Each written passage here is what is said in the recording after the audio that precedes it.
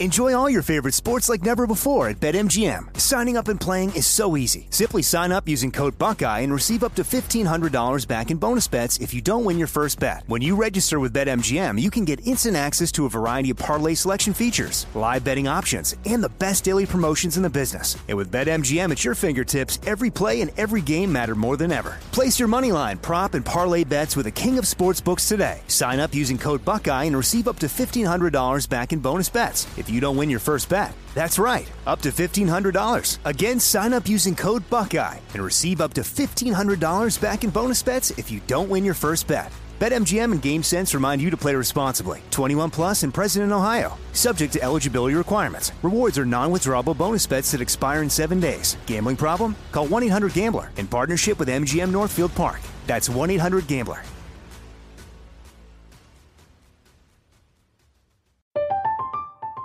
I'm Katya Adler, host of The Global Story. Over the last 25 years, I've covered conflicts in the Middle East, political and economic crises in Europe, drug cartels in Mexico. Now I'm covering the stories behind the news all over the world in conversation with those who break it. Join me Monday to Friday to find out what's happening, why, and what it all means. Follow The Global Story from the BBC wherever you listen to podcasts. You know you've got a comeback in you. When you take the next step, you're going to make it count. For your career, for your family, for your life. You can earn a degree you're proud of with Purdue Global. Purdue Global is backed by Purdue University, one of the nation's most respected and innovative public universities. This is your chance. This is your opportunity. This is your comeback. Purdue Global, Purdue's online university for working adults. Start your comeback today at purdueglobal.edu. When you buy Kroger brand products, you feel like you're winning. That's because they offer proven quality at lower than low prices. In fact, we guarantee that you and your family will love how Kroger brand products taste, or you get your money back. So next time you're shopping for the family, look for delicious Kroger brand products, because they'll make you all feel like you're winning. Shop now, in-store, or online. Kroger, fresh for everyone. From Hofstra University in Hempstead, New York, I'm Lester Holt. I'm Gwen Ifill of the NewsHour and Washington Week on PBS. My name is Carol Simpson, and I will be the moderator for tonight's 90-minute debate. Will you endorse a constitutional amendment guaranteeing every American the right to vote in federal elections? Yeah. Earlier this year, you made an unprecedented move. You reached out to the black press. I would like for you to explain why you did that, and if elected, will the black press receive the same consideration and respect?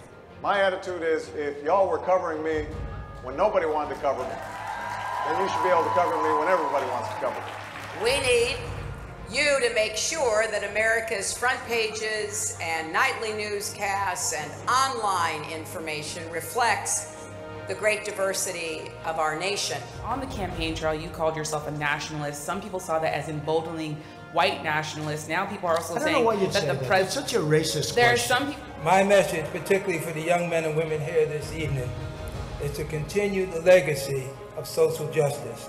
Use your voice, your talent, and your influence to plead our cause. Because if you don't, the question is, who will?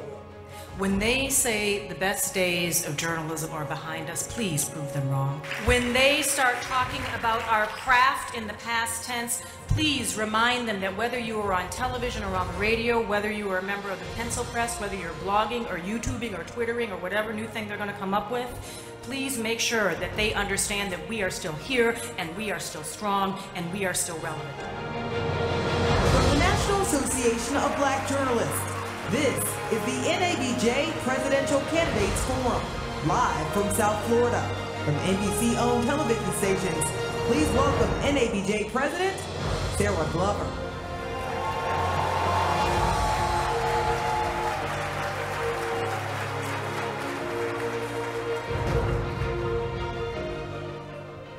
Good afternoon, NABJ. How's everybody doing? Good. Good. Well, I'm so excited that you're here. We're excited to welcome 4 candidates for presidential office. We will hear from Senator Cory Booker, Senator Bernie Sanders, and also Mayor Pete Buttigieg, as well as former Governor Bill Weld. So give them a round of applause. But note that applause does not equal endorsement, right? We are all journalists here, or we are public relations professionals or students, and we also have guests in the audience. And so with that, we will take no further time, but to get started, I'm so excited to introduce our panel. We have a great panel. Craig Melvin, a colleague of mine at NBC and NBC, Alexi McCannon, our emerging journalist of the year for NABJ for this year of Axios, and Van Newkirk, who is a reporter at The Atlantic. So with that, we will welcome our candidates, and I hope that you all continue to have a wonderful convention here in Miami. Thank you.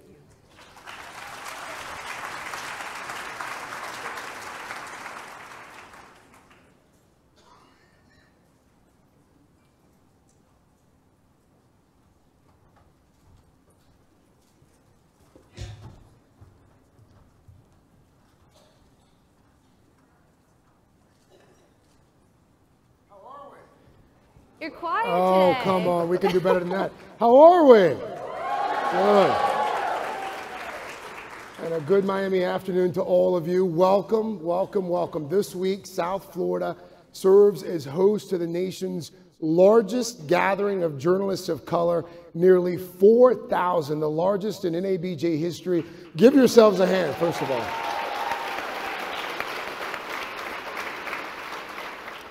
It is so very important that we hear from those who aspire to lead our great democracy, and that journalists, especially black journalists, are at the forefront of coverage of our communities and of our nation. Several months ago, NABJ informed all those seeking the Democratic and Republican nominations for president that we'd invite those who rank among the top 6 to this forum.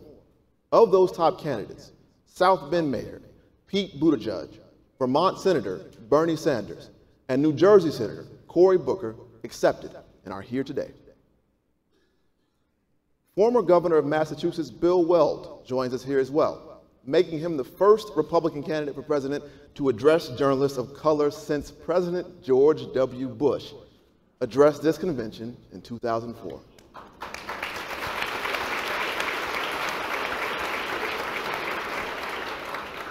Now, this entire program is being streamed live on several broadcast and cable networks, as well as on NABJ's YouTube, Facebook, and Twitter accounts.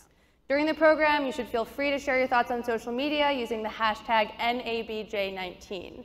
This is a tight program, so to be respectful of the candidates' schedules, we're unfortunately not going to take questions from the audience, but don't worry, I think we've got you covered up here on stage. And with that, let's begin. For this millennial mayor from Indiana, change comes by, in his words, looking forward, untethered from the politics of the past. Today, he enjoys growing support in a crowded field of candidates. But will those policies resonate with the African American community? Let's find out right now as we welcome South Bend, Indiana Mayor Pete Buttigieg.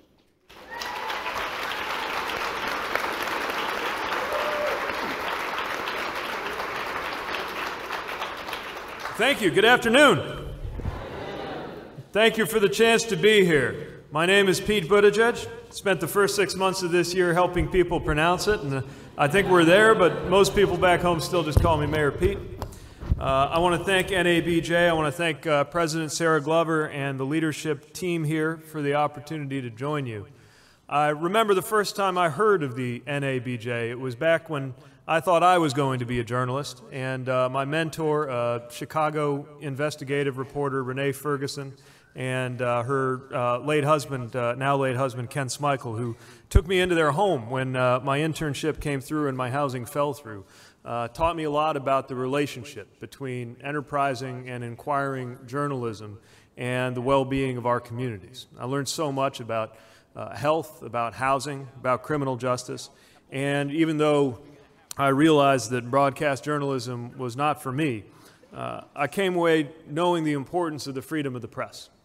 And at a time like this, when the press are under daily assault, it is important, I think, for candidates, whether the coverage of us any given day is critical or supportive or somewhere in between, know that the press is never the enemy of the people. You are the defenders of the people, the chroniclers of the people, and the watchdogs of the people. And you have told the stories of our time, from a president's Byzantine business interests to the reporting that revealed the yawning chasm in care between expectant black mothers and white ones, covering another shocking instance after another of lives lost to gun violence, whether in Annapolis or South Bend, Indiana, or El Paso or Dayton. And so I am thankful for the reporting that you do, with the added psychological challenge of reporting through what some people are politely and I think mistakenly calling a racially charged moment. Thank you for holding to account politicians and your own workplaces. And I hope to see diversity grow in our newsrooms as well as in our halls of power.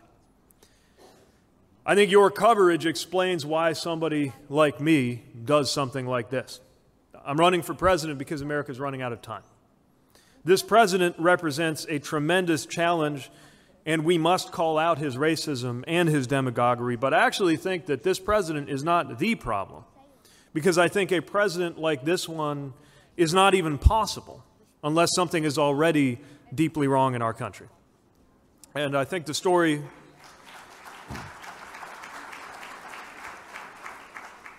in my region and the story for my generation reflects those deeper problems.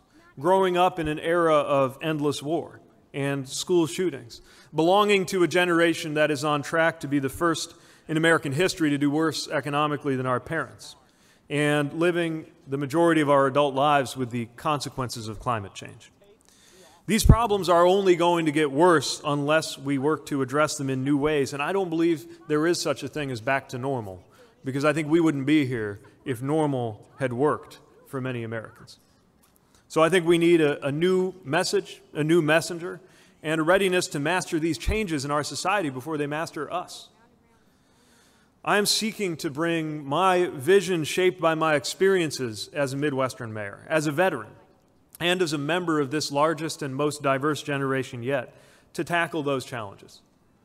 Among many issues we must face, tackling these challenges means confronting the challenge of systemic racism. That is one of the most destructive forces in America and always has been. As too many know too intimately, to be black in America right now is still to be in a different country. When a patient goes into a hospital and her report of pain is less likely to be believed. When a job application goes out and the same application is less likely to get a call back, depending on the name on the application. We are by no means even halfway done dealing with systemic racism in this country.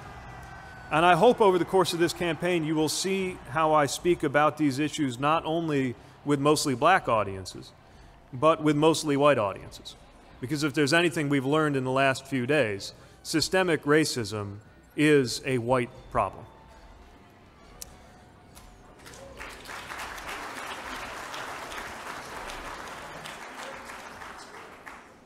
We've also learned the hard way that you cannot take a racist policy and replace it with a neutral one and expect things to get better on their own. Many of these inequities in our society were put in place intentionally, which means it's going to take intention to dismantle them. That is the idea behind the Douglas Plan that I have proposed, intended to be as ambitious as the Marshall Plan that rebuilt Europe, but this time investing in America. In entrepreneurship, we are calling for dramatic investments in economic empowerment to triple the number of entrepreneurs from underserved areas within a decade to create over 3 million new jobs. We are seeking to massively expand access to Title I funds and set up dedicated funds to support HBCUs and minority-serving institutions, training the doctors and the mayors and the journalists of tomorrow. We seek to create health equity zones and train medical workforces to combat racial bias.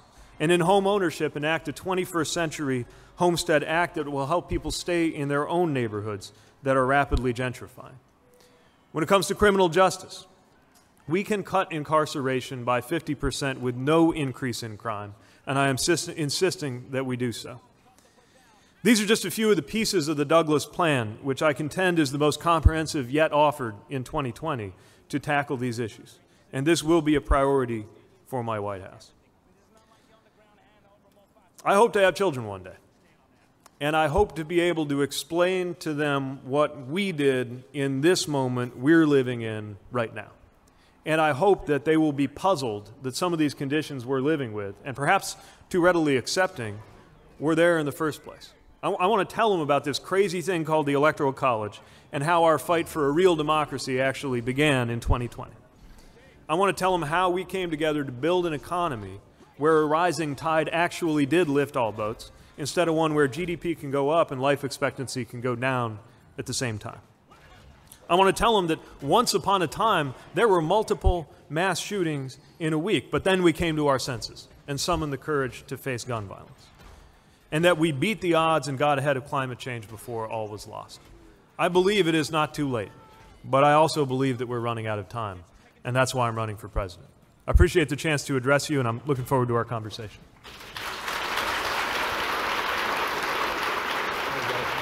Hi, how are you? Thank you, Mayor Pete. Thank you, thank you. You and I got to spend some time a few months ago in the great state of South Carolina, and I want to ask you a version of a question that I asked you then. There is a chasm between your fundraising and your polling. And by that I mean you have raised wheelbarrow loads of money, almost outraised, if my memory serves me correctly, you've outraised all but 4 of the other Democratic contenders so far. But yet with black voters specifically, you're still polling in the single digits in every state. How do you explain the chasm between the two? Well, I think we've got a lot of work to do getting our message out.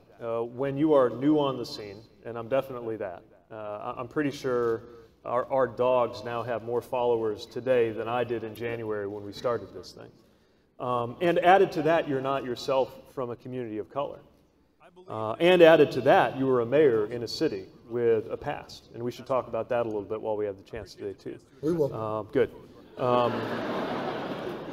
People need to get to know you. And trust is a function of time, and it is a function of encounter.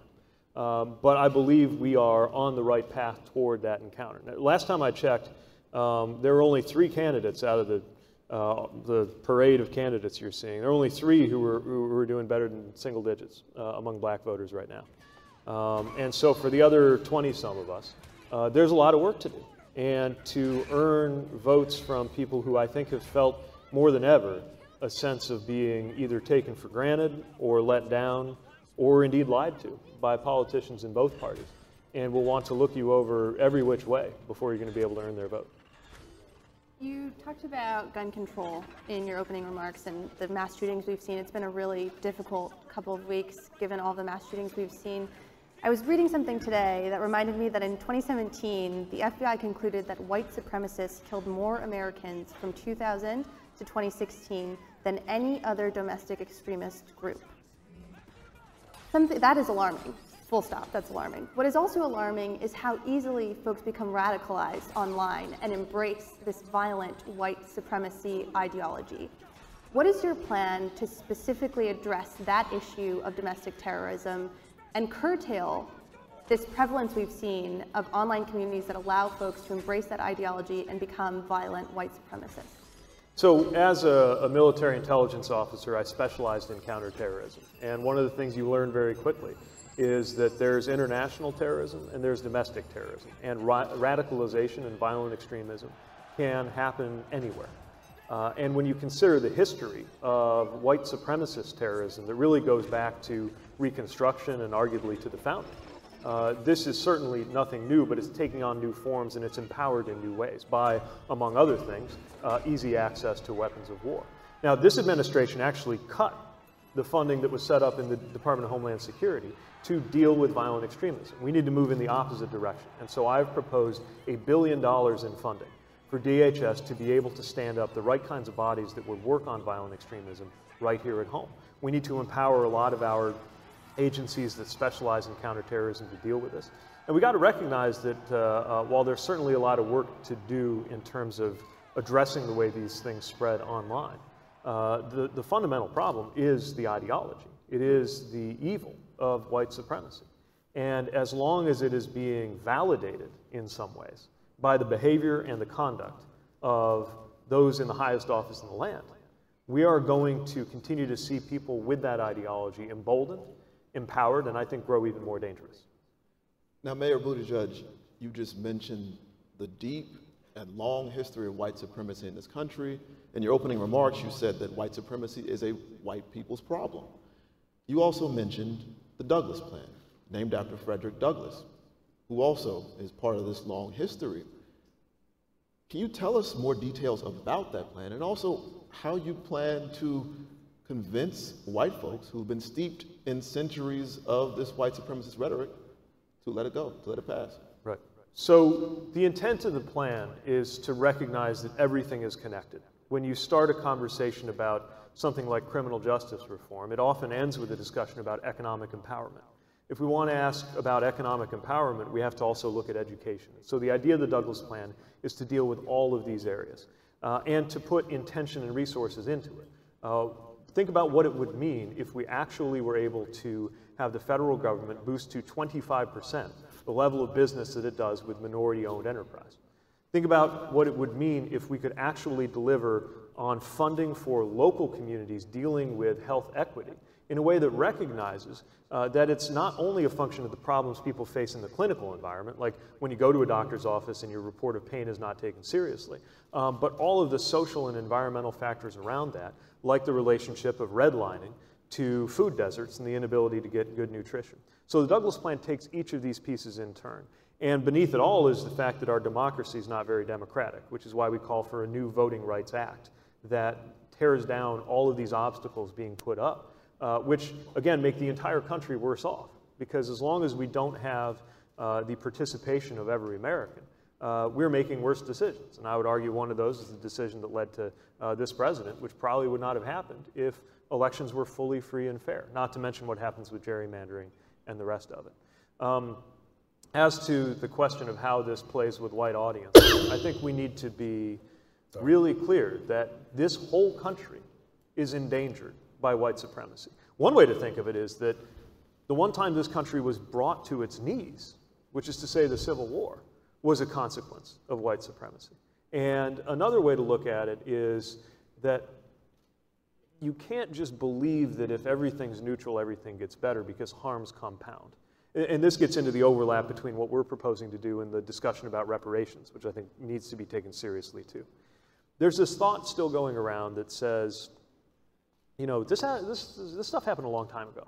You can't be accountable now for dealing with it. There's two problems with this. First of all, a lot of the things we're talking about are happening in the here and now, either present-day discrimination or discrimination on the books, like in housing. Our neighborhoods became segregated largely because of federal policies passed within the living memory, within the lifetime of my parents. But also for those things that do go deeper into our history, like slavery. We got to realize that those harms get worse over time if they are not restored. I think of it in terms of compound interest. You save $1 today at 5%. In just over 10 years, it's $2. In 100 years, it's more than $100. And in 150 years, that's $1,000. Why is that so important? Because if that's true for $1 saved, then it's also true for $1 stolen. And that means that the fact that some of this generational theft happened a long time ago doesn't make it better, it makes it worse.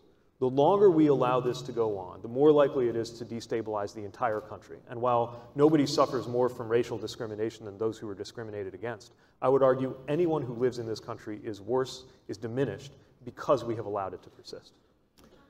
You mentioned when we were talking earlier about white supremacy ideology and how folks feel emboldened if someone mirrors that ideology who is in the highest office in the land. Do you think that President Trump is a white supremacist? I do. At best, he is emboldening and empowering people with that ideology. And at worst? At worst, he is propelling it intentionally. I mean, I can't see into the guy's heart. What I know is that, when David Duke ran for office as a Republican, the Republican Party was horrified. They ran away from him as fast as they could. This was 20 years ago. Now, we see racist tropes emanating from the White House itself.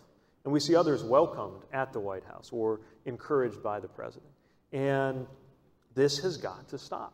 And I know there's some folks out there who say, look, I don't like all that stuff, but I'm just in it for the economic policy. Now, I think the economic policy is terrible too. But we just have to ask, at what point can you accept this kind of racism? At what point does looking past it itself become complicity? And I would say it's complicity from the get-go. So then I'm curious, sorry to jump in, whether and how racism comes up from white folks on the campaign trail when you're out talking to people. I think a lot of us in this room probably saw that video that went viral in which, after a police-involved shooting, a man stood up and said, if African-American people just stopped committing crimes, essentially we would be fine. Right. So we know that instance. Does it come up in other instances when you're campaigning and talking to people? Do you see the evils of racism within people around the country? Look, it's usually not quite as, that guy was pretty special by the standards of campaign encounters. I mean, the truth is it's not usually that naked, but that doesn't mean it isn't there. And a lot of the awareness of racism that I've developed through the campaign has come from conversations with kids. Like we went to this incubator in LA, co-founded by Nipsey Hussle. It was remarkable what's going on there. They got entrepreneurs doing exactly the kind of thing that we're hoping to promote in the Douglas Plan, which is why I was there. I wanted to kick around some of these ideas. And there happened to be a group of young people from mostly the Midwest. They were young, mostly black kids and kids of color who were really good at coding, STEM, that kind of thing. So somebody had arranged for them to come to the West and see these tech companies. Really cool. And because I'm a presidential candidate, because they were there, they arranged for me to talk to these kids, kind of on the fly. And the first question comes from this kid who's actually from Indiana, 14 years old. And he says, there's a lot of racial tension in my school. What do you think we can do about it? And I want to make sure I understood what he was saying, so I asked him what he meant. And he described being called racial slurs in school. And I'm thinking, that's not racial tension, right? That's abuse. And I think there are a lot of people in polite circles in the progressive white world who think, and frankly, at one point earlier in my life, I did too, that was a historical artifact. And I'm sorry that sounds naive today, but a lot of people really do think that that's from the past. And to know that it's happening to a 14-year-old kid in 2019 at what would be considered a good school in a nice suburb in Indiana shows you just how much we are up against. And between that and the more coded, subtle, systemic things, if we don't tackle this in my lifetime, I'm convinced that it stands to unravel the American project, perhaps in my lifetime. As mayor of South Bend, and you alluded to this earlier, you had a bit of a complicated relationship with the African American community. There was the police chief that you fired as mayor. There was the shooting of Eric Logan just a couple of months ago by a white police officer. Those events, specifically those two events, how did they, or have they, changed how you view racial dynamics in this country, or racism in general? Yeah, of course they have. I mean, the thing about being a mayor of any community is you hold inside you everything that's in that community. And so when the community is divided, that happens inside you too. In my first year, we had a terrible situation where I removed a police chief because of a federal investigation. He was well-liked. He was the first black police chief we'd ever had, which is one of the reasons why I asked him to serve in my administration. And it was incredibly divisive in the community when I removed him.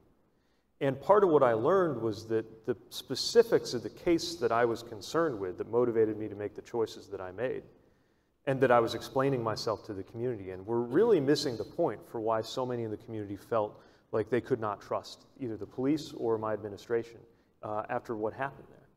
And it's because this isn't just about one case. This isn't just about one person. This is about the entire relationship of black residents to law enforcement, and by extension, their relationship to structures of power across our country. Now you fast forward to this year, 8 years later, where we've been through a lot as a community, and where I was able to earn and keep a lot of support from the black community, even though folks might agree with me on one issue, disagree on another issue, but broadly had that support. But we had, as you mentioned, a police-involved shooting still being investigated. I called for an outside investigation, and that's what's happening right now. And even as we wait for details, we don't have to wait to know that what's at stake here is whether people can look at a police officer and feel safety rather than feel fear. And that goes beyond any individual case, and it goes beyond any individual policy. And what and I think a lot of urban mayors are thinking about is how can we do as much as we can at home, and we've done a lot, and we're doing more, and I've accepted accountability for what we haven't got done. But also, when do mayors hit the limitations of what we can do as long as we are living in a country where these kinds of systemic inequities persist? And that's why it requires national action with serious intention. And again, conversations, not just specialty conversations for audiences of color, but a national conversation and action plan on what we're going to do so that we can finally be the generation that saw these inequities wrestled down to size. Really quickly, as a follow-up with regards to the police chief, if you could do it all over again, would you still have fired him? Yes. When somebody I've appointed, when I have to find out from somebody else that they're being investigated by the FBI, it changes my ability to trust them as a public safety advisor. But, no, but I don't mean to be cute about it, because it was a really tough, there's several things I would have done differently. First of all, I would have sat down. We had a complicated and awkward phone conversation. I would have just sat down and explained why I did that. After that, I never again fired somebody who reported directly to me without a conversation in person. I would have better understood why the community was not interested in what I had to say about the finer points of the Federal Wiretap Act, because this wasn't, what read to me as anger, and some of this may be a cultural thing too. It is a cultural thing. Some of what read to me as anger, and just as a human being, especially a 29-year-old mayor in my first few months, makes you defensive, is actually anger that is stitched together with fear. When people were saying, you did the wrong thing, Mayor, which makes me want to say I did the right thing, and here's all the reasons I did the right thing, what they're really saying is, I don't feel safe. And the very people I would call if I'm in danger are the people I don't feel safe around. And I came to understand that slowly and the hard way, but I came to understand that as mayor. How do you respond to criticism of your own response from the black community to the latest officer-involved shooting back home? And given the strenuous obligations of the office of the presidency to respond to situations like Ferguson, are there lessons that you've learned that you would apply there? Yeah, very much so. And look, not everybody will agree on our response, but our response has included drawing the community into a process to learn about and shape and reform, if necessary, everything from how we do body cameras, which we introduced last year but did not serve us well this time because they weren't activated, to the makeup of the civilian board that makes decisions about officer discipline. I mean, I could walk you through all the policy stuff we're doing. But the biggest criticism I heard was that it was more about people wanting to see a different kind of emotion from me. And again, this may be just a matter of culture in a way. But at the end of the day, people wanted to see you emote more. Yeah, and I get it. But this is ultimately about results. It's about what we can do to make people safer. And of course, our response to this as a community is ongoing. What a president has to do is not just implement good policies, but call people to their higher values. And especially in a post-Ferguson environment, we need to have a president who is capable of letting different parts of the country know that this is not a zero-sum game. That, for example, there is nothing anti-law about demanding racial justice.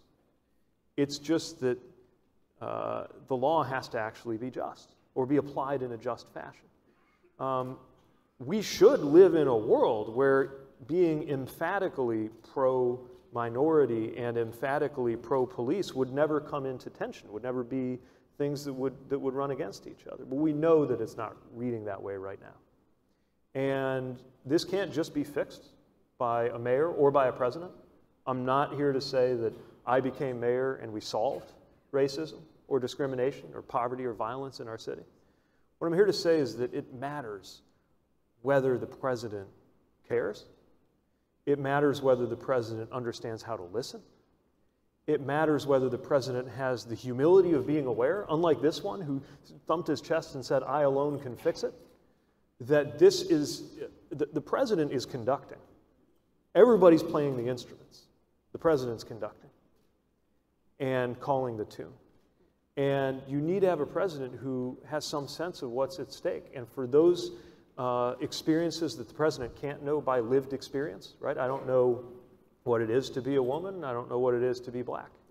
But I am committed to empowering those who can bring that to the table. And I've learned the hard way what happens when people don't feel included or empowered. Mayor Pete, thank you so much.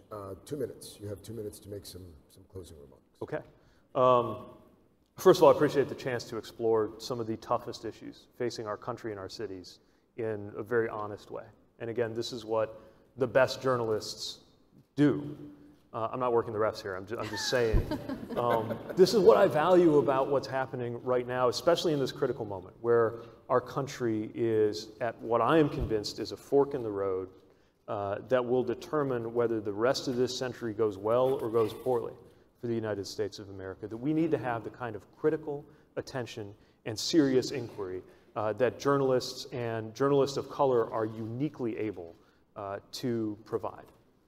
That what is at stake in this presidential election is, in my view, what comes next after the era we've been living through. I think for more or less from the moment I was born in the early 80s, we've been in the Reagan era. And I think it's over. I think it ended with the hostile takeover of the Republican Party by this president. And what's next could be a really enlightened chapter in the American story, or it could be unbelievably ugly, as it is proving to be right now.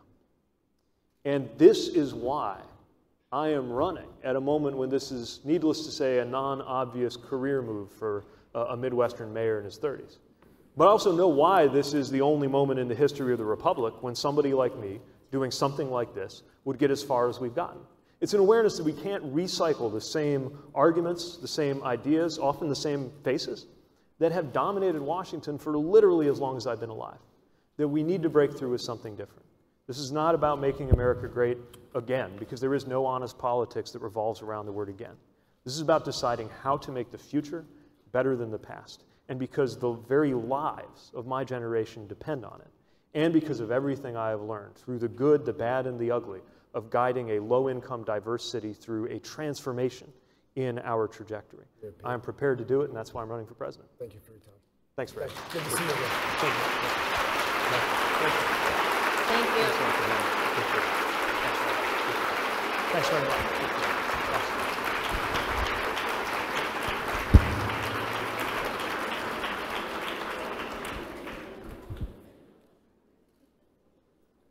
Before we introduce our next guest, just one quick reminder here, if everyone could make sure that their cell phones are either off or on vibrate. Just one more reminder there. Our next guest captured the attention of a generation of Americans with his unique blend of political activism, inspiring a slew of first-time voters in 2016, and the new class of congressmen and women elected in 2018. Can he maintain the momentum of the 2016 campaign, leaning farther left toward his progressive vision in such a crowded field? That's just one of the questions we'll ask this evening. We'll ask those questions to him right now as we welcome Vermont Senator Bernie Sanders.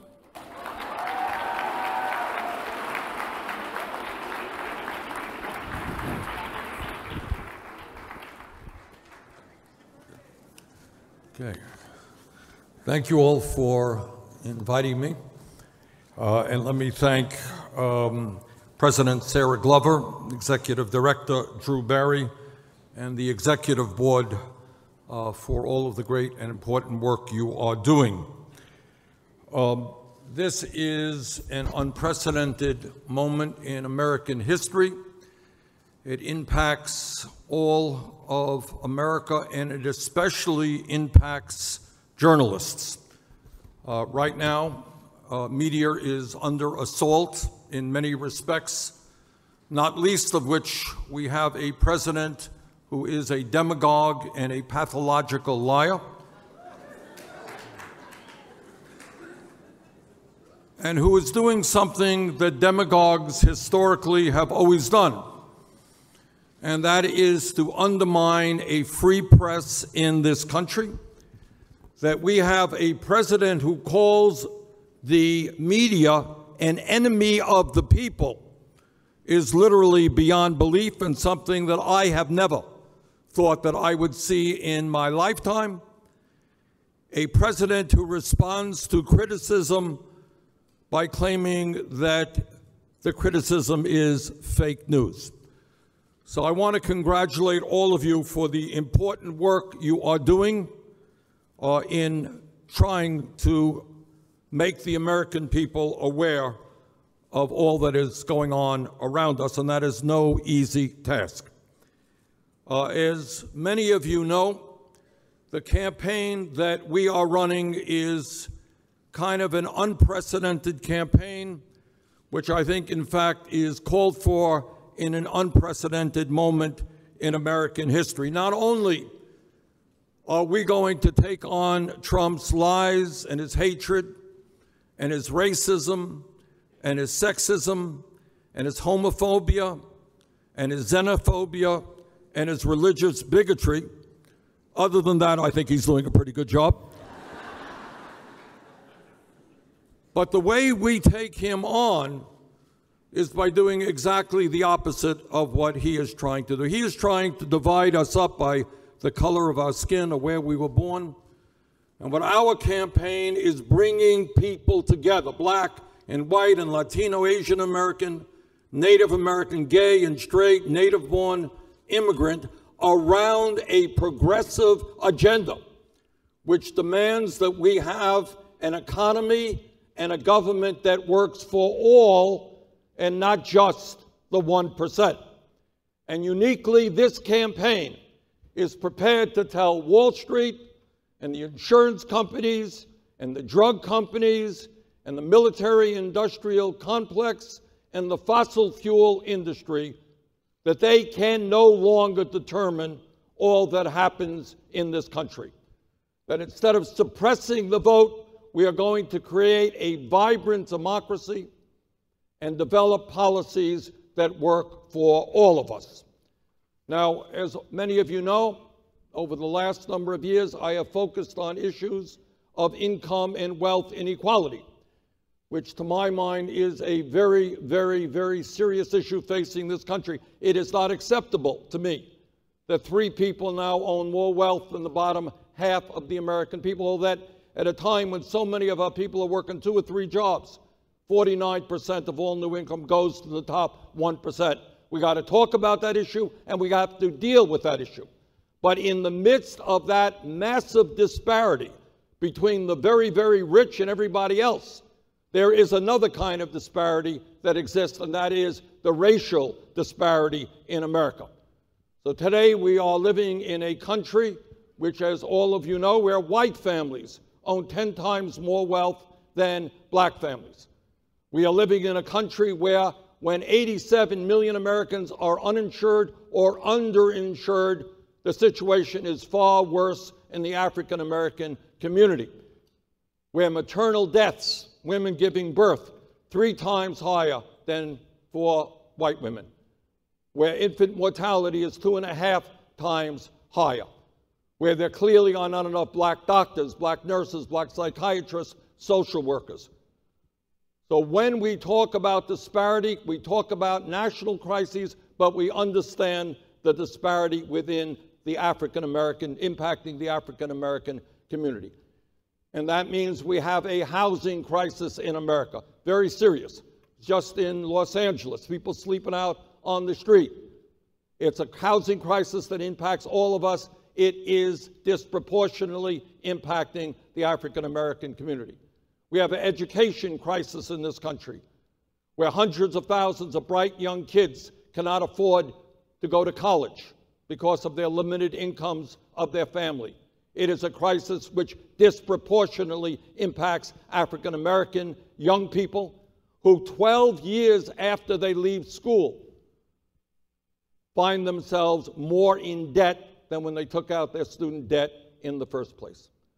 So when we have a national crisis of half of our people living paycheck to paycheck, massive income and wealth inequality, we need a bold agenda to address that crisis, and that's what our campaign is about.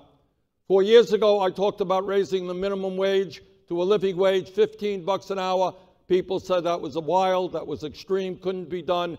Since then, 7 states have done that, and as you know, several weeks ago, the U.S. House of Representatives passed a $15 an hour minimum wage. And when we do that, and as president, I will certainly do that, that means we address the crisis where half of African American workers today are making less than $15 an hour. It will be a raise for half of African American workers. And when I talk about the need to make public colleges and universities tuition free, when I talk about the need to cancel student debt that impacts the entire country, it will disproportionately impact the African American community.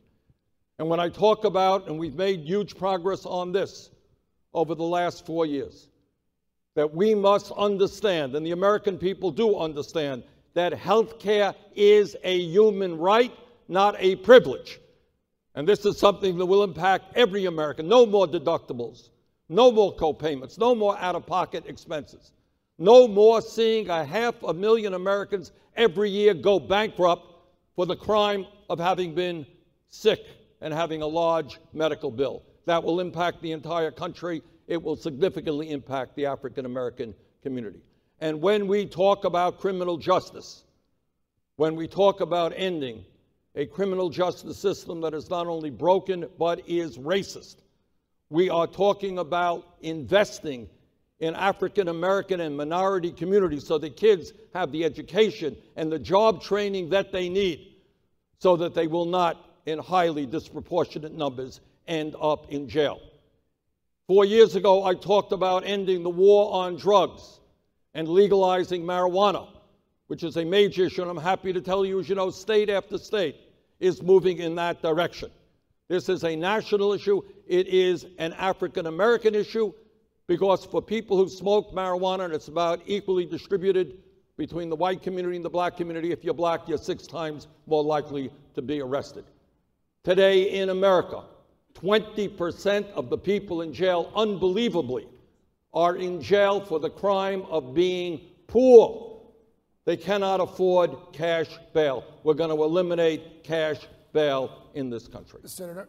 Okay, let's do it.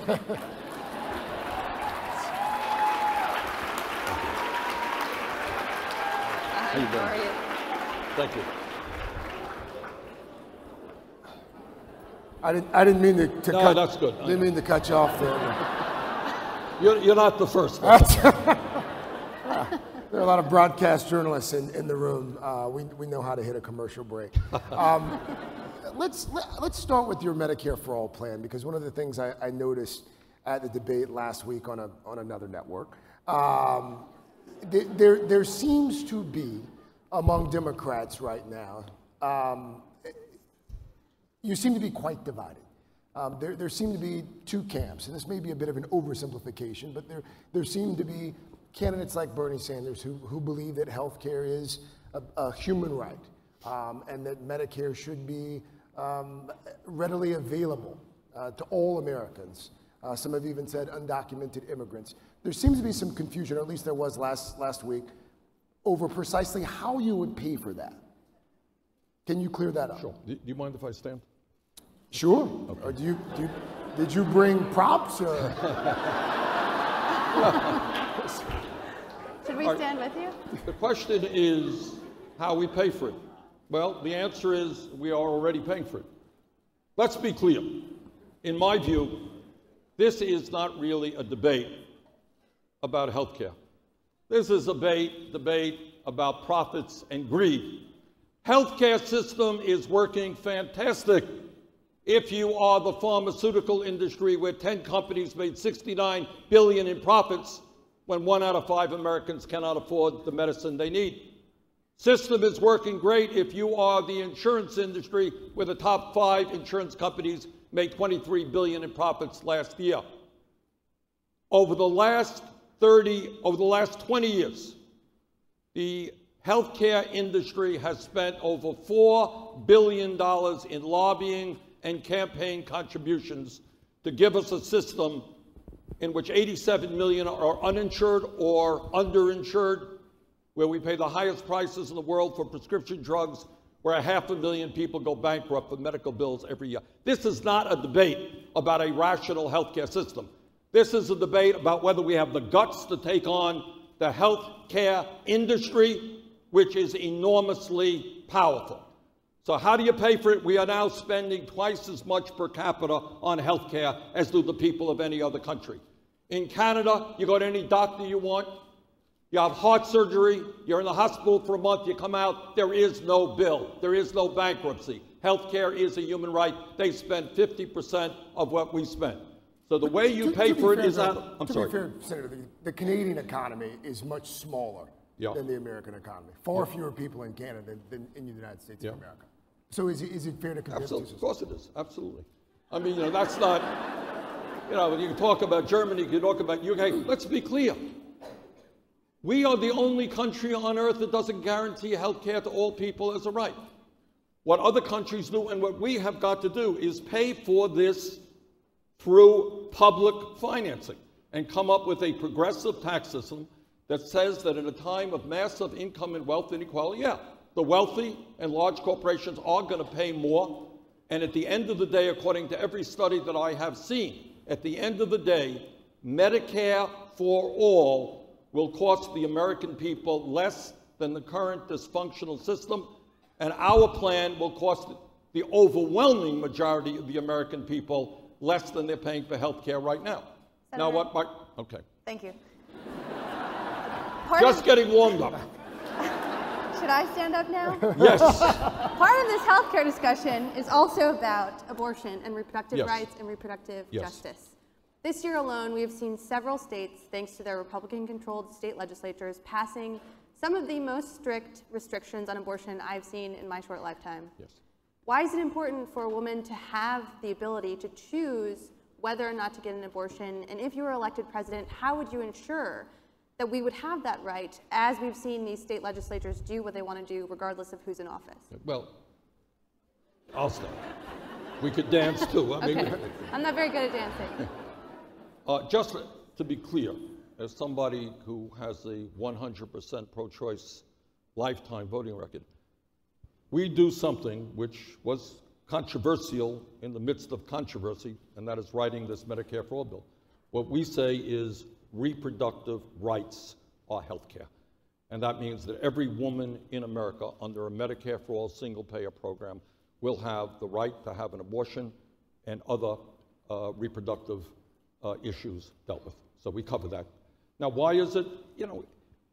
I get very tired of the hypocrisy of some of my conservative colleagues who say, we believe in small government, we believe in getting the government off your back, right? That's what they believe. Apparently, except when it comes to a woman having the right to control her own body. So, all I can say is, it is your body. It is not the body of a politician in Washington or a state capital or a local government.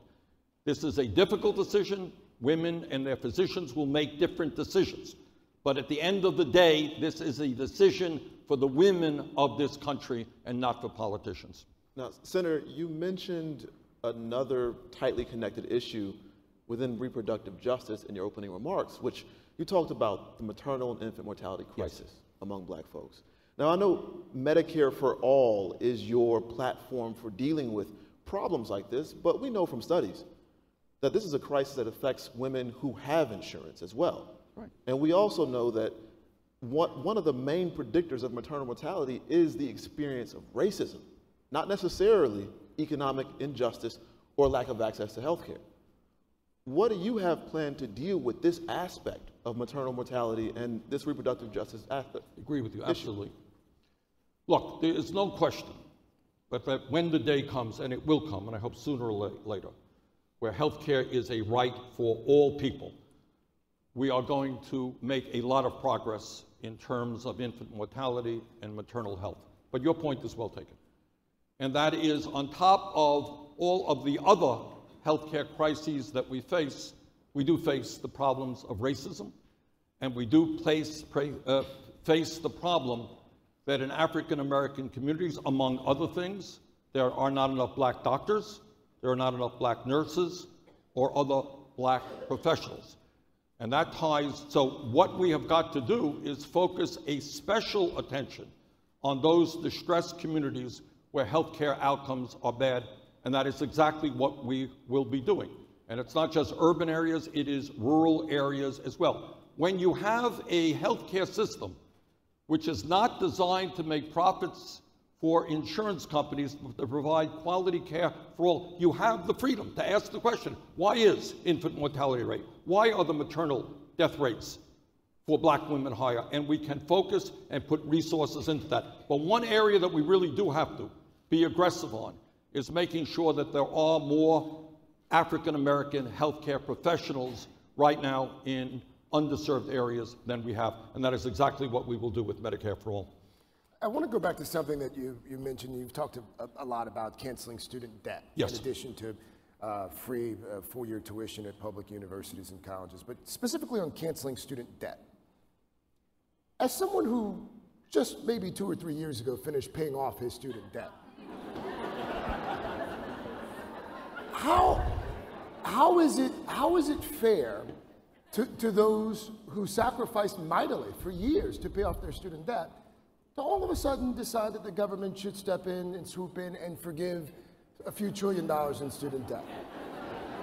I'm asking objectively for a friend. See, what he's angry about is we didn't come up with that idea 10 years ago, right? Well. All right, look. Let me rephrase your question. How's that? Sure. All right. How is it possible that the United States Congress 11 years ago provided the largest bailout in history for the crooks, and I use that word advisedly, on Wall Street who destroyed our economy? And not only a $700 billion bailout, but trillions of dollars in zero-interest loans. How is it possible that under Trump, a few years ago, the Congress, needless to say, against my vote, gave over $1 trillion in tax breaks to the top 1% in large private corporations? All right. That's what happens when people have power. Wall Street has power, the billionaire class has power. The 45 million people who are carrying student debt, I just talked to some young African-American kids today who are dealing with that debt. Kids who cannot get married and have kids. Kids cannot buy a home, can't even buy a car, that their whole life is being structured around the fact that they have to pay these oppressive debts every single month. So here is my view. We told this generation, millennials, we said, go out and get a college education. And many of them did, right? And you went deeply into debt, right? And that debt is oppressing every decision you make. Is that right? All right, we're doing well here. All right.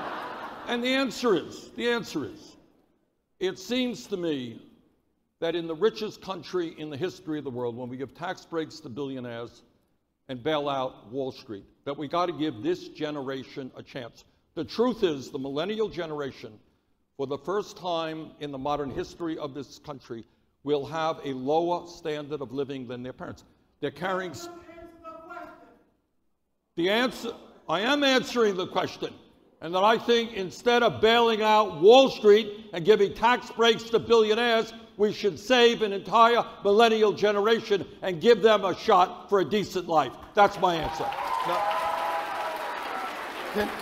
Can we also, for future reference, not scream out questions from the audience, just for future reference. So you touched the nerve there, I think. Well, I think you touched the nerve. I think you touched the nerve.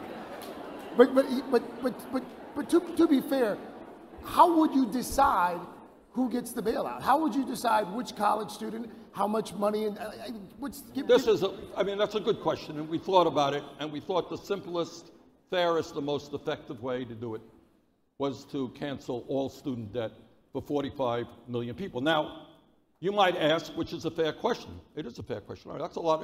That program, making public colleges and universities tuition free and canceling all student debt, is about a $2.2 trillion cost over a 10-year period, which is a lot of money. How do we raise the money? Well, we raise the money by imposing a relatively small tax on Wall Street speculation. All right, Wall Street last year, the top 6 banks made $110 billion in profits. They were bailed out by the American people after they caused severe harm to our economy. They can afford a small tax. That tax will more than make up the cost of making all public colleges and universities tuition free and canceling student debt. Look, I understand that not everybody here agrees with me.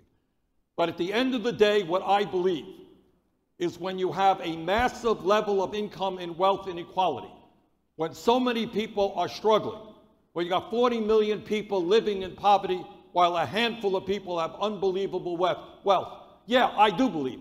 And the essence of what I am fighting for is to create an economy which says to those people on top, you are going to have to start paying your fair share of taxes. You can't stash your profits in the Cayman Islands and in Bermuda. And we are going to create an economy that works for all of us. So people want to be critical, I got it. But that is what I believe. Now, Senator,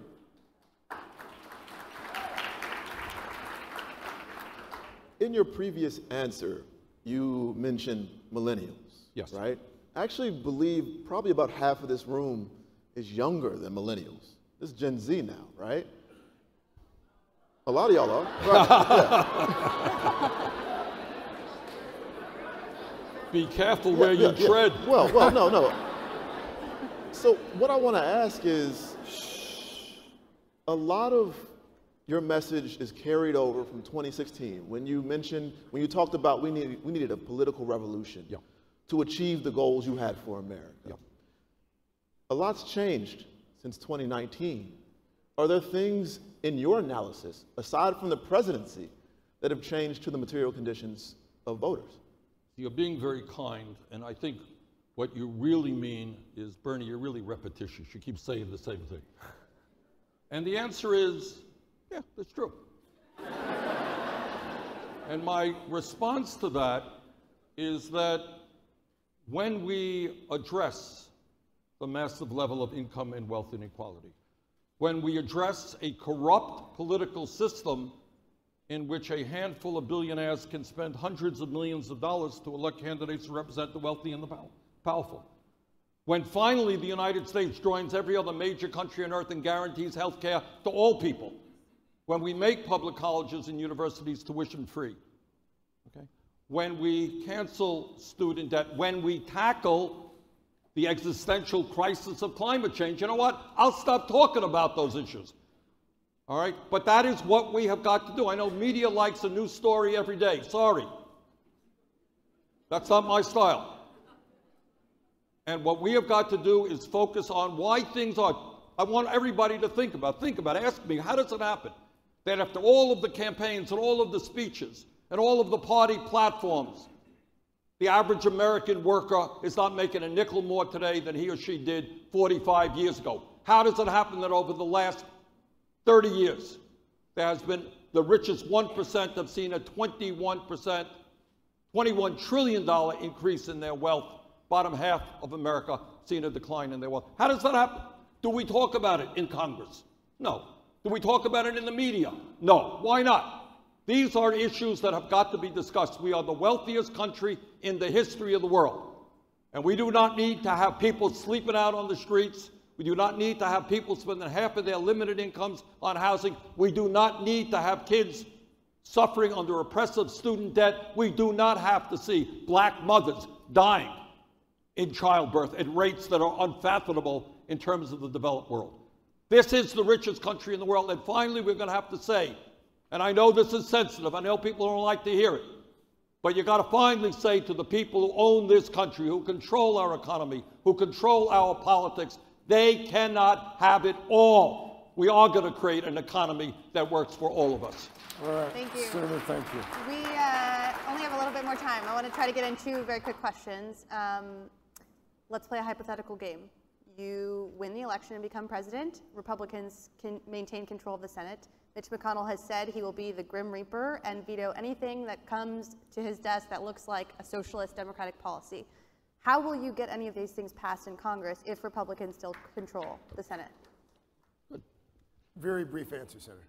Because then we got to get to immigration quickly. Yes, okay. We will do it the way real change has always taken place. And that is rally millions of people in McConnell's own state of Kentucky, which happens to be a poor state, by the way, to demand that their elected officials start listening to them rather than campaign contributors. Quick question on immigration. Quick question. We've seen this humanitarian crisis at the border. What is one thing that must change to avoid that crisis moving forward? We've got to do away with these privately owned detention centers. We will not, as a nation, under a Bernie Sanders presidency, be ripping tiny babies from the arms of their mothers, and we will pass comprehensive immigration reform. Senator Sanders, thank you. Thank you for your comments. You have 2 minutes. Oh, okay. If you'd like to make some closing remarks. Yeah. Look, I know that not everybody in the room agrees with everything I say, right? But at the end of the day, what my campaign is about is asking pretty simple questions. How does it happen that in countries around the world, every major country, healthcare is a human right, and they spend a fraction per capita of what we spend? How does it happen? How does it happen that 10 days ago I took a trip to Canada with people who are dealing with diabetes, and they were able to buy insulin for 1/10 of the price charged in the United States of America? How does it happen that we have a system where the Koch brothers and a handful of billionaires can spend hundreds of millions of dollars buying elections? How does it happen that we have half of our people living paycheck to paycheck? And the reality that we have got to deal with, which is an uncomfortable reality, a reality not discussed in Congress, far too rarely discussed in the media, is that you have a corporate elite in this country who could care less about the average working class person in this country, who are consumed by greed, who are not happy enough that the top 1% now owns more wealth than the bottom 92%. They want more. They want more tax breaks. They want to cut Social Security, Medicare, Medicaid, and education. And what this campaign is about is, in fact, as you mentioned, is a political revolution. It's not just getting me elected. It is bringing millions of people to stand up and fight for change in the only way that change has ever taken place, whether it is the labor movement, the women's movement, the civil rights movement, the gay rights movement.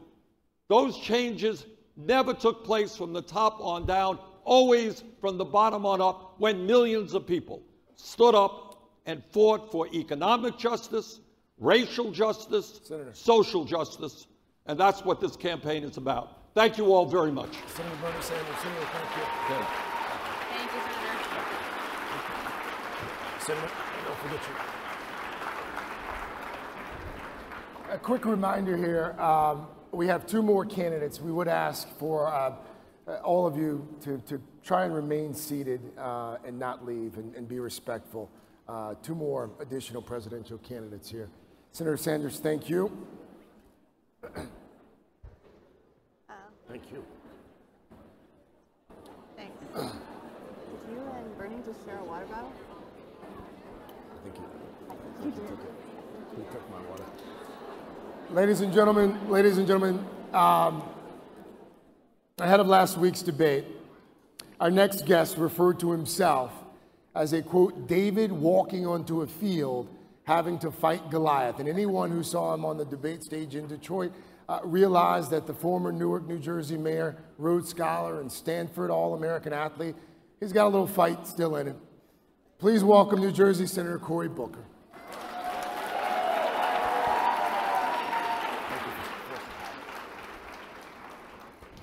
How's everybody doing today? I want to thank the National Association of Black Journalists for inviting me here, and really want to focus on those folks who are in this room right now. I want to celebrate you. I don't need to tell everybody here that you are part of a tradition in America, black journalism, that's shaped the course of history. None of us, in fact, would be here right now if it wasn't for people who focused on journalism, black journalism. Frederick Douglass, Ida B. Wells, so many others who broke down barriers, told the truth, and opened doors, not just for black journalists, but opened doors for the black community. Throughout our history, in so many ways, members of the black press have been leaders of all African Americans, and indeed, leaders of all Americans. They're leaders that told the stories that had to be heard, who told the truth that needed to be told. Just yesterday, I was speaking at the Emmanuel AME Church in Charleston. This faith community has a long tradition. One of the early leaders of the congregation was a man named Richard Kane, who became the pastor of that church after the Civil War and after the congregation had been meeting for decades in secret because black churches were outlawed in South Carolina. As a leader of Mother Emanuel, Kane was a leader in the community, and more importantly, and not accidentally, he was a proud member of the press. He published the first black newspaper in South Carolina during Reconstruction, before becoming the first black clergyman ever to go to Congress. In so many ways, the history of the church that I was in yesterday is not just the story of one congregation, it's the story of our country and the importance of truth-telling. Because when a white supremacist entered that church and killed 9 people, he wasn't simply targeting individuals. He was targeting the heart of our community. Like church burners and bombers in decades past, he was attacking the black church where for generations people have gathered in faith and worship, for social strength and community nourishing, for activism and the cause of social justice, the inclusive ideas of our highest of civic virtues. But you know, black folks also came to church because they gathered there for news and information. And we know this throughout our history, from the Negro spiritual to black media today. We have found ways to communicate truth, to compel justice, to have a more inclusive democracy. The truth of who we are, who we have been, and who we can be can be seen through the traditions under which you gather here right now. So I want to take a moment to talk very plainly about white supremacy. The truth is that white supremacy has always been a problem in our American story. Do not let the Disneyland version of our history be the one that's paramount. It has always been there, lurking, if not on the surface, beneath it. The racist violence that we saw this past week has always been a part of the American story. No times more than when we see rapid social change happening, which is why at this moral moment in America, now more than ever, we need your voices. I know I'm running for president, but I'm actually here today to talk to you about your voice. From Ralph Ellison's Invisible Man to Langston Hughes asking, what happens when a dream deferred? Great poets and storytellers have always pointed to the agonizing crisis that comes when stories aren't told, when the truth is not told, when the light is not focused on the totality of who we are as a people. I'm the only United States senator that lives in a low-income black and brown community that isn't the site of overt recent attacks of white supremacy, but the city I live in was forged in the fires of bias and bigotry, systematic discrimination, from redlining to mass incarceration to painful environmental justices, environmental racism. But the stories of communities like mine are often not told. They're often covered up. They're not part of the persistent American consciousness that we see in our media. And as black journalists, you understand that the press has an obligation. It's not just to call out the obvious hatred and bigotry we see coming out of everywhere, including the Oval Office, but to go deeper and to reveal more. The act of an anti-Latino, anti-immigrant hatred that we witnessed this past week didn't start with the hand that pulled the trigger. It did not begin when a single white supremacist got in his car to travel 10 hours to kill as many human beings as it could. It was planted in fertile soil because the contradictions that have shadowed this country since its founding remain who we are. And so I want to make it clear. Our work is not complete just by calling out the shortcomings of our leaders. The path forward for our country and what we must do in the wake of another tragedy cannot be reduced to the impotent simplicity of just discussing or debating who is a racist and who is not. Because if the answer to the question, do racism and white supremacy exist, is yes, then the real question isn't who is or isn't a racist, but who is and isn't doing something about it, about racism. Have we perpetuated the problem ourselves through a lack of fair examination of racism in America, a lack of truth-telling, a lack of action? We all have a responsibility, and yes, you have a responsibility. What are we doing to address the legacy of white supremacy and the way it has manifested itself so profoundly in our society, yet we don't seem to be focusing on it? Mass incarceration, where there's no difference between blacks and whites for the use of drugs or the selling of drugs, but blacks are almost 4 times more likely to be arrested. We have come to the distraught present that right now in America, there's more black folk under criminal supervision than all the slaves in 1865. What are we doing to address a system that for decades before the opioid crisis, in communities like the one I live in, was dealing with addiction and mental illness by prison and jail, not by health care and treatment? What are we doing about gun violence and the epidemic that is in our country, where black Americans make up 50%, more than 50% of the homicide victims? What are we doing about a climate that not only allows the dehumanization of certain people so much that not only are you throwing children in cages at the border, all across America, children are being put into solitary confinement that other countries and our psychological professionals call torture, but it is a regular practice in America. These are the questions that we have to ask. These are the questions that demand journalists to focus on.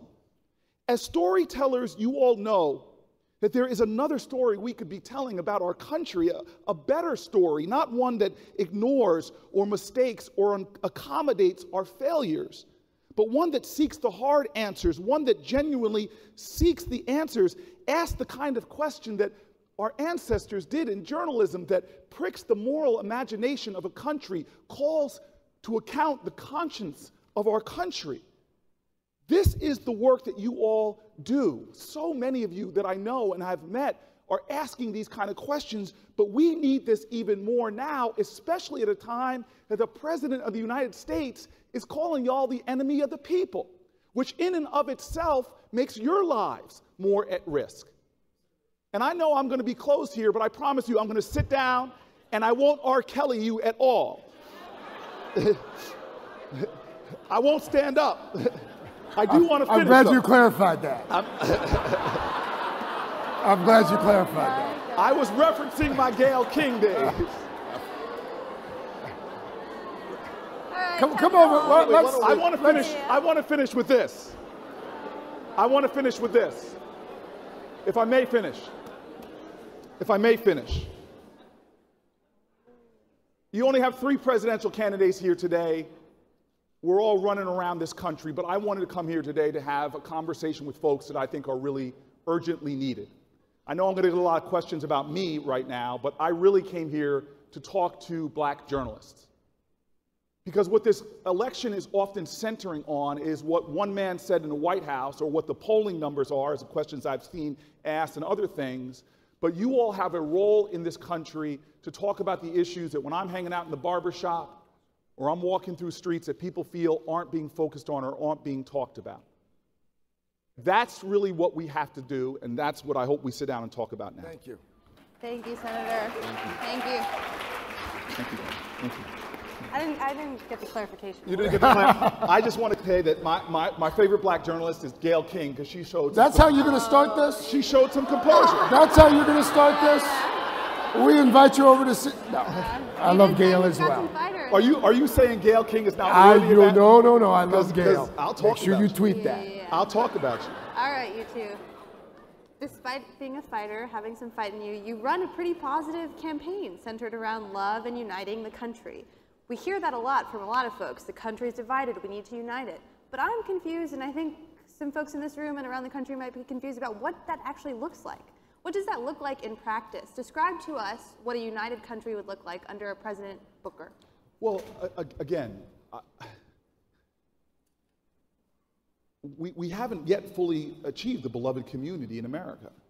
At times, we've seen the best of America through our multiracial, multi-ethnic coalitions that actually have been the times we've made major advancements. The civil rights movement was a multiracial, multi-ethnic coalition, blacks, whites, Christians, Jews, and an array of our country coming together to accomplish something. Even the suffrage movement. I mean, Frederick Douglass's last meeting he went to before he died was a suffrage movement. It was an encompassing, inclusive, democratic movement for justice. The labor movement was as well. We're mired in this moment in American history now where we're so divided against ourselves that we can't do the things that even past generations did, like have a massive investment in infrastructure. The busiest rail corridor in the United States of America runs from Boston to Washington, D.C. It's called the Northeast Corridor. China recently has built 18,000 miles of high-speed rail, and our busiest rail corridor moves half an hour slower than it did in the 1960s. So we are becoming so divided in our nation, falling into deeper levels of tribalism, that even on the issues we agree on, like common sense gun safety, we're not getting done. And so I'm running this race, and please don't mistake. People often think that somehow strength means you have to be mean. Sometimes that toughness means you have to be cruel. I'm running what I think is a campaign about love that is the kind of love that stood up before Bull Connor. Now, they didn't bring fire hoses and bigger dogs to fight Bull Connor, but they brought love. That's what inspires my life. And I don't think you can campaign wrong and think you can govern right. And so what I'm trying to do, the reason I'm running, below all of the policy issues that are important to me, the reason I'm running is because I think we need a revival of civic grace in our country. I think we need a more courageous empathy, like I was trying to talk in my opening remarks, that gets us to see each other. Not just see each other and not just even understand the injustices that our fellow Americans are facing, but that activates the engagement of us to understand that we share a common destiny, that your injustice undermines my sense of justice and experience with justice. And so I'm trying to campaign that way because I'm going to govern that way. And the only way this nation is going to be able to get big things done is not if we just triangulate ourselves as a Democratic Party into the White House. I think our mission shouldn't be to simply beat Republicans. I'm running because I think the mission of my party needs to be about uniting Americans towards a broader cause of justice and to new American majorities. Now, Senator, you, I believe, correctly identified the consequences of white supremacy, of these centuries of injustice, especially in your home community, and especially in the African American community there. I don't know exactly how to phrase this delicately, but is it not your current and former job to deal with that? And if that's still ongoing, what do we have to hold on to that can bring us faith that you can change it as president? So this is actually, I think, one of the best questions I've ever gotten sitting down. So you just moved up right below Gayle King. It's almost like she paid you. Is she contributing to the campaign? No, she's not. No, she's not. So look, this is one of the best questions because all of a sudden it's presidential time and everybody's coming out with their plans to deal with white supremacy or to deal with racism and to deal with these issues. I think that when I hired people, when I ran a city, one of the best ways I learned to ask questions was not what you're going to do when you get to this position I'm asking you for, is what you've been doing about these issues or how have you faced similar circumstances in the past. And so my life work has been trying to address issues or the manifestation of serious bias. You know, I graduated from law school. The first thing I did was move into the community I live in now, which is a low income. I mean, back in 2010, the census said my neighborhood was about $14,000 per household. Concentrated African-American community below the poverty line that was experiencing injustice. And we made dramatic change. We're now the #1 school system in America for beat the odds schools, high poverty, high performance, because every child has worth and every child has endless potential. And we're starting to show that in Newark, New Jersey. But it's more than that. I came into the Senate, and I still remember the first day I worked late. And this is what we should be looking at every one of the major news outlets. I walked into the United States Senate. One day I was working late.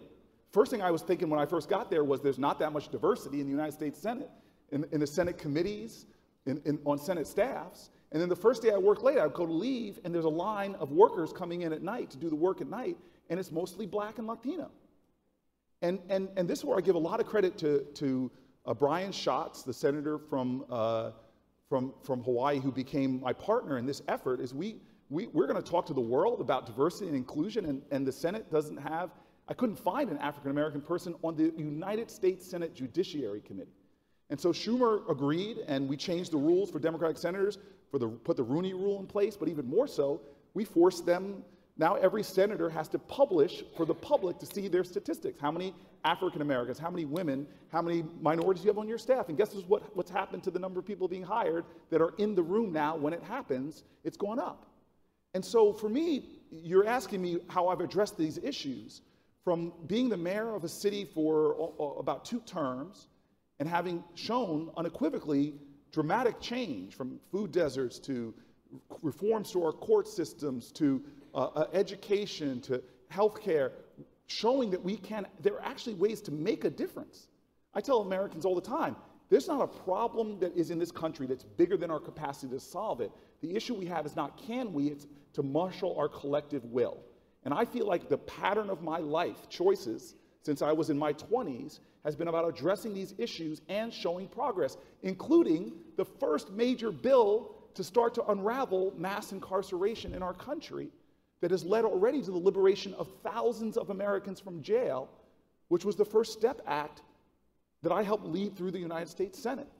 So this is, in many ways, my life purpose, which is to address persistent injustice, especially those Americans that are too often left out of the equation, left aside, looked down upon.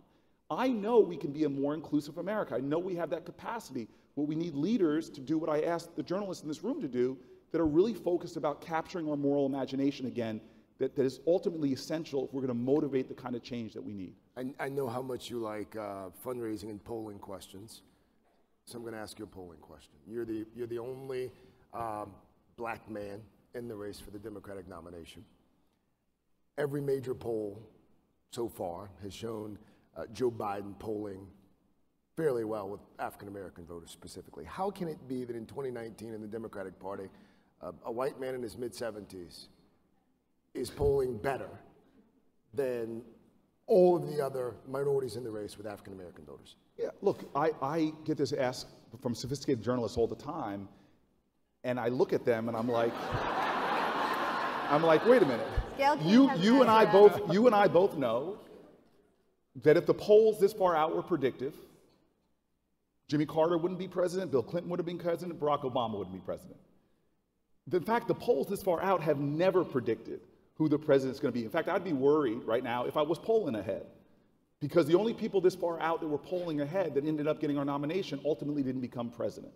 Now, they won the popular vote. Gore, Clinton, Mondale did not. But those were the 3 people that polled ahead consistently the whole time. The folks that went on to become president were people where the polls were not predictive. It sounds like you're saying it's just a matter of time before Cory Booker catches on. I'm not saying that. I think that Mike Tyson had it right when he simply said that everybody's got a plan until they get punched in the face. Now, I think he said until I punch them in the face, but I'm not punching anybody. Thank you. What I mean is every pundit and prognosticator had the last election wrong. I can't tell you what's going to happen. I've never seen a campaign that has 24 people in it. I'm not running for the polls. I'm running because I have something to say. I'm running because I'm bringing a message to this country that if I felt that one of the other 29,000 people running were saying, that I wouldn't run. I think we have a crisis in this country where people are beginning to believe that the lines that divide us are stronger than the ties that bind us. I think that we see forces beginning to rip this country apart where we can't even fix stuff like our infrastructure. We're no longer investing in stuff like the future of our children. Even the things we used to distinguish us in humanity, we were the innovators, the people that landed on the moon, the people that developed the supercomputer. We're now no longer even the #1 research and development intensive economy there is. And I see things that are awful, life expectancy going down through deaths of despair. And this idea that we're going to somehow solve these problems by vilifying each other or tearing each other down belies American history. The times we get things done is not when we blink in the eyes of being hard on injustices, but when we find leaders who can pull us together and help us understand that we have common cause and common purpose. And so, yeah, I don't know what the outcome of this is going to be. I know what the polls have predicted before and how they were always wrong. But God, you don't get into a race because of the poll you take. If that was the case, you and I both know I would have never been the mayor of Newark, New Jersey. I would have never won my city council seat. I ran for those offices because of a driving purpose to heal, to bring communities together, to do things that people said couldn't be done. We did impossible things in Newark that people said couldn't be done. We passed some legislation in the Senate, but when I got there, Democrats told me that in the time of Willie Horton, you couldn't pass legislation that liberated black men from prison and hell. Just the crack cocaine, powder cocaine disparity, making that retroactive, 90% of the people released are African Americans. And so I know what we can do, and I'm running because I believe in America. At this point especially, we desperately need a leader that's going to put more indivisible back into this one nation under God. You've got great message discipline. I'll say that. I want to go back to an anecdote. That's a cynical reporter thing to say. You do. Alexi spends a lot of time covering you guys. Yeah. All right. I want to go back to an anecdote you were talking about with Brian Schatz, the senator from Hawaii, Chuck Schumer. It's frustrating to be the person of color calling these things out. It's also interesting to hear how optimistic you are when I talk to voters around the country who voted for Obama twice and then took a chance on Trump and will say things like, I'm not racist, those are just the facts, about any number of things. I have faith in humanity to an extent. I know not everyone is racist, but there are a lot of racist folks out there, and I think that is incredibly difficult to change unless you educate a lot of people on the ills of racism, how it manifests, and how to stop. Well, there's two big points you're bringing up here, if I can break them down, at least in how I look at them. One is, you don't live where I live, where I see the wretchedness of reality without understanding what really hope means. My tenant president in the projects I lived in, Miss Virginia Jones, her son was murdered in the lobby of the building that I would move into, but yet she never left. And you would call that optimism. I think optimism is just Pollyanna. You get up no matter what's happening. No, hope stares the wretchedness and the pain and the despair in the eye and still chooses hope anyway. And you feel like people are craving hope. I don't believe that. I go around this country now. I see in northern New Hampshire, I see a couple driving down from Maine, hours in the freeze. I still remember that day. It was freezing cold. Just to come to see me. Their daughter was murdered, but they're coming to see me on the hope that we can do something about this. And the second big thing, besides the definition of hope, because anybody that just tells you, oh, we're going to sunshine and rainbows, we're going to get there, there's no way to get there with that kind of attitude. If you can't confront the truth, then you can never have the reconciliation our country needs. So hope to me is staring at despair, calling it out, and still saying that despair will not have the last word. But the second thing I hear about all the time, and again, I'm challenging media people, folks, is this whole thing about electability. Sure. Like I really sometimes sit there and look at my TV, and I have to reach for my two best friends, Ben and Jerry, because they're all driving me to eat. And I hear all of these things, like, oh, well, you know, the people who voted for Obama and then voted for Trump and all of the. You want to know what electability is? 2008, I go to vote in Newark, New Jersey I miss Obama. I miss her husband too. And I'm Team Michelle. There's a line around my polling space. It's a black community. I go up to the end of my line. I'm mayor of the city. I got police officers next to me. We're Brick City, you know, and we keep it real. And the woman looks at me at the end of the line, not, "Hi, Mayor, how you doing?" She looks at me and says, "Don't you think you're cutting in this line now? I don't care who you are. You ain't special." And I look at her. I'm the mayor of the city. I look at the woman. I go, "Yes, ma'am." 1 year later, it's a gubernatorial election in my state. Incumbent John Corzine against Chris Christie, Republican. I go to vote. Nobody is there. I walk in and hug the poll worker that's working there because she looked lonely. And then it ends, and Chris Christie won that election very narrowly. Now, why? What's the electability issue there? Was it the people we often talk about, that, or you call out, the white racist, or the people that, no, it's in communities like Newark. I'm not putting the blame on us, but I'm saying we had the power in our hands. If Newark and Camden perhaps came out and voted near the year before, and so what? We're having a conversation about Michigan, and we're not having the direct talk, which is, if African-American voters had turned out in Michigan at the same levels that they did 4 years before, she would have won Michigan. Same thing with Pennsylvania. Same thing with Wisconsin. The leader that we need in our country is a leader that can inspire people. And I'm sorry, yes, there are racists in our country.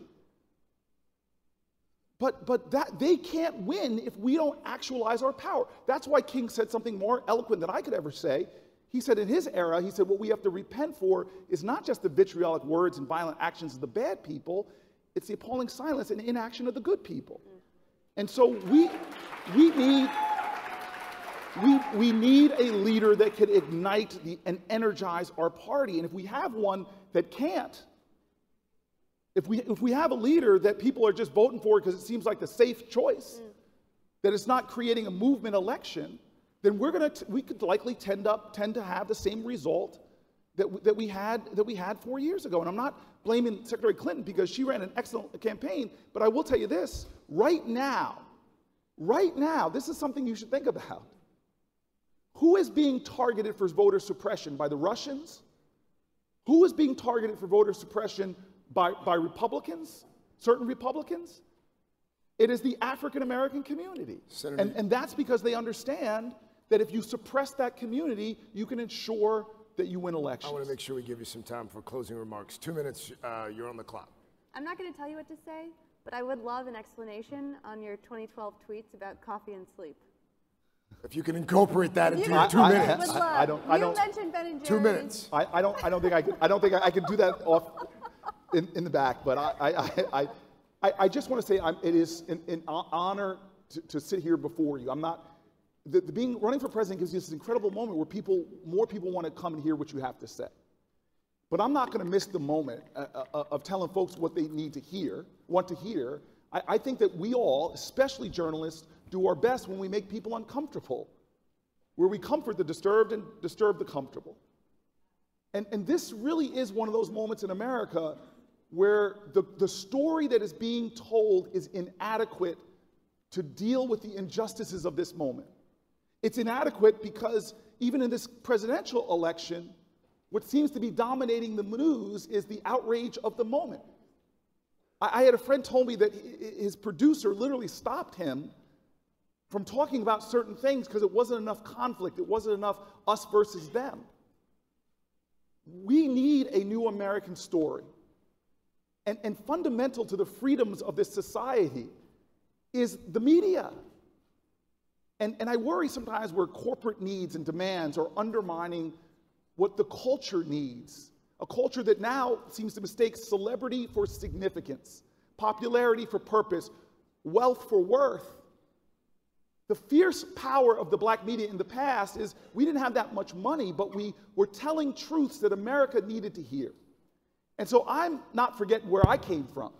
And I'm going to do my best in this political campaign to talk about issues that I hope get to the stage. But my purpose for being here is to say thank you to folks here who are really working in this time to make a more inclusive, a more democratic, a more honest nation. at a time that we all have to remember the old proverbial words of our ancestors. Let's tell the truth, because the truth will set you free. Senator Booker, thank you. Thank you. Appreciate you. Thank you for hanging. Thank you. Good to see you. I got to hear about those later. Yes. Again, a quick reminder here to all of our guests, the journalists who have gathered in this room. It sure would be nice if there was not a mass exodus. Our next guest. We have one more candidate coming. Our next guest is the former governor of Massachusetts. He's also the sole challenger to President Donald Trump for the Republican Party nomination. To him, it's not just a political fight. He has said it is also a moral fight, as he's expressed frustration that the party of Lincoln has become universally viewed as the party of racism. His words. Ladies and gentlemen, please join me in welcoming former Governor Bill Weld.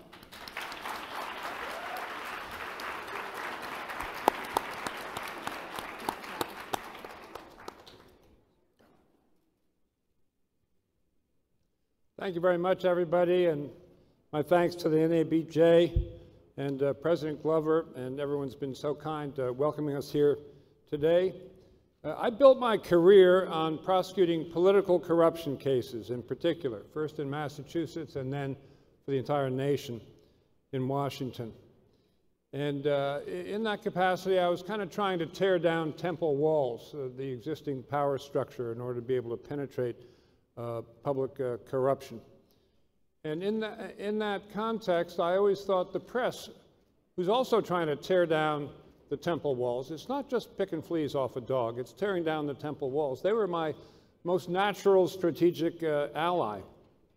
And I hope I comported myself in that throughout my career. So I'm honored to be here among you journalists. The president, as has been mentioned, has said that a free press is the enemy of the people. It's a standard despot's maneuver to try to drive a wedge between the press, who can stop him, and the people. And when I hear that, I just say, aha, it's more like an enemy of a corrupt politician. And I proved that over 100 times. I had convictions in 110 out of the 111 political corruption cases that I brought in my career as U.S. Attorney. I'm running for president because much needs to be done in this country at this hour. It's not all going to be easy, but as Dr. King said, the time is always right to do what is right. In the area of education, for example, we need equal funding for inner city schools. I've lived this. We need school choice and charter schools so that parents will have options that they now don't have. In the criminal justice area, Senator Booker has a wonderful bill dealing with the problem of incarceration, those mass incarcerations of predominantly African Americans for possessory narcotics offenses, thousands of people in jail who should not be. As a former criminal justice guy, I can tell you that if you're black, you're 4 times as likely to get arrested for possession of marijuana as if you're white. You're 4 times as likely to get a jail sentence. If you get a jail sentence, it's likely to be 4 times as long. You do the math. That's a 64-to-1 ratio. That's completely unacceptable in our prison population. As someone mentioned, I think Senator Sanders, and I was going to say it anyway, we got to get away from the cash bail system and the system of bail bondsmen in this country. The bail bondsmen don't even carry any risk anymore. The law has changed since their heyday 40 years ago, and they're still making people rot in jail before their case is called to trial. Again, in the criminal area, we have to prosecute the flagrant cases of voter suppression that goes on, particularly in the southern states. Georgia and one other state come to mind. One of them is so bad that the Republican who was running in the election said, yeah, you're right, this is so bad we got to redo the election. So the first step legislation was only a first step. There's a lot more to do there on the criminal side. In the economic area, this is not often referred to, but occupational licensing is a tool used by entrenched bureaucracies in various professions to keep, it's a monopolistic way of keeping newcomers, which is disproportionately African Americans trying to break in, from being able to come into that profession. In the fiscal area, probably the first thing I would turn my attention to, we got to end the trillion-dollar deficits. It's going to be an unbearable burden, if not stopped, for the millennial generations and those coming after them, and it's none of their doing. They're not doing it.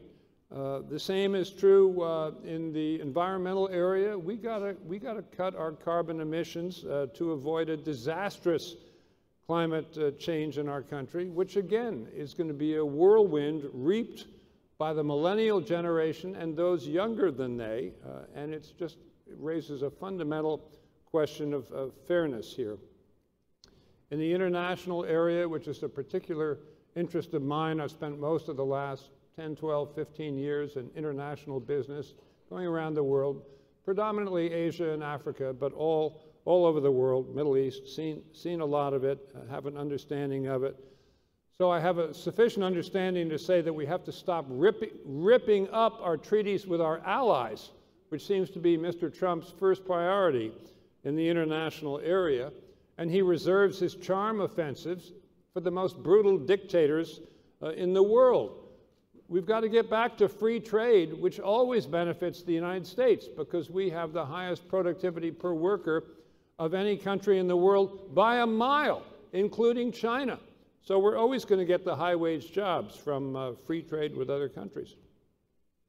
It's an enormous benefit to the United States.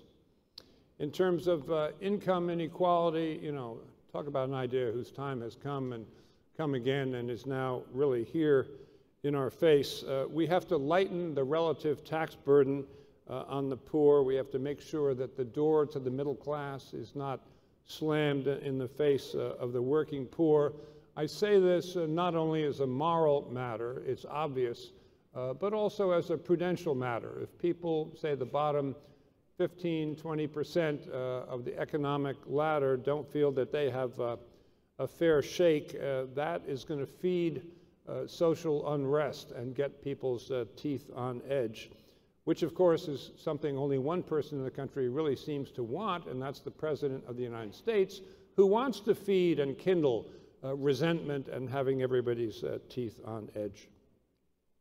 Finally, in terms of economics and fairness, we need to understand, we need to harness, and we need to distribute fairly the inconceivable amount of aggregate wealth that's going to be created by artificial intelligence, robotics, and machine learning. Right now, we're thinking they're the villains. They're going to take away a lot of our jobs. But we just need to make sure that the workers who are displaced by those trends receive the technical education they need to obtain technical skills to get the replacement jobs that are going to be higher wage, higher paying jobs than the jobs that are lost. And funding that, I can tell you, I may not be any Bernie Sanders, but I've presided over budgets and I know that to govern is to choose and to have priorities, and the cost of funding that and making sure that all those displaced workers made out better than they started would be child's play as a matter of fiscal policy and government. Governor, we'd love for you to have a seat and take a few questions. Yes, absolutely. Governor Bill Weld.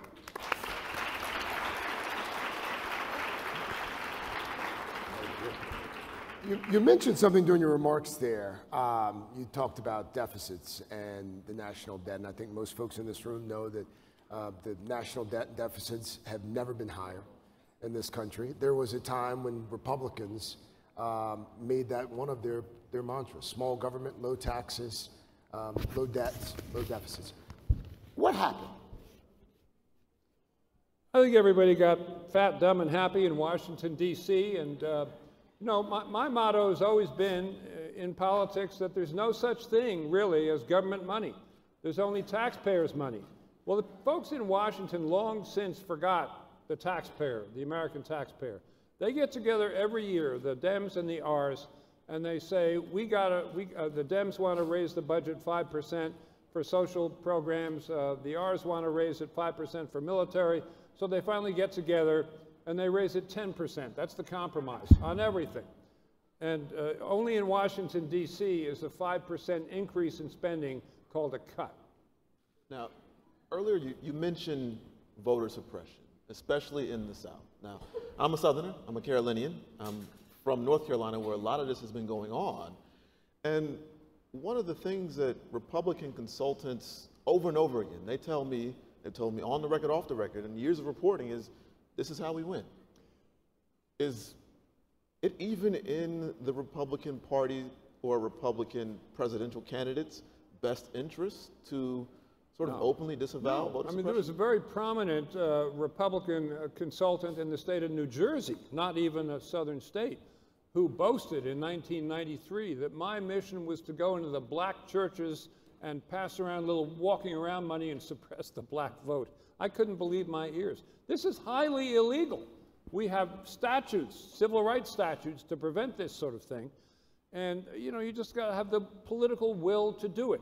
I'll give you an example from the police brutality area. Nothing to do with voting, but it has to do with civil rights. So there was a case in a city north of Boston where a police officer pushed an old drunk into the harbor of the city. The drunk was not an attractive man. He was an old man. He was a real pain in the neck. The guy drowned. He could swim, but not well enough. Everybody turns and looks the other way, says, this is an old drunk. He wasn't black. He was white. So I prosecuted him, and I didn't have any jurisdiction for murder, because that's not a federal offense. But I prosecuted him for a Section 1983 civil rights violation, and I got 15-year sentence in the penitentiary, the federal penitentiary, for that. That's making a choice to prosecute something that you think should be prosecuted, and I would do that with voter suppression efforts.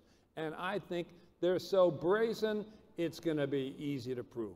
Well, how do Republicans then strategize a future where you are prosecuting voter suppression, but also facing, in lots of states, a growing, at least baseline demographic disadvantage?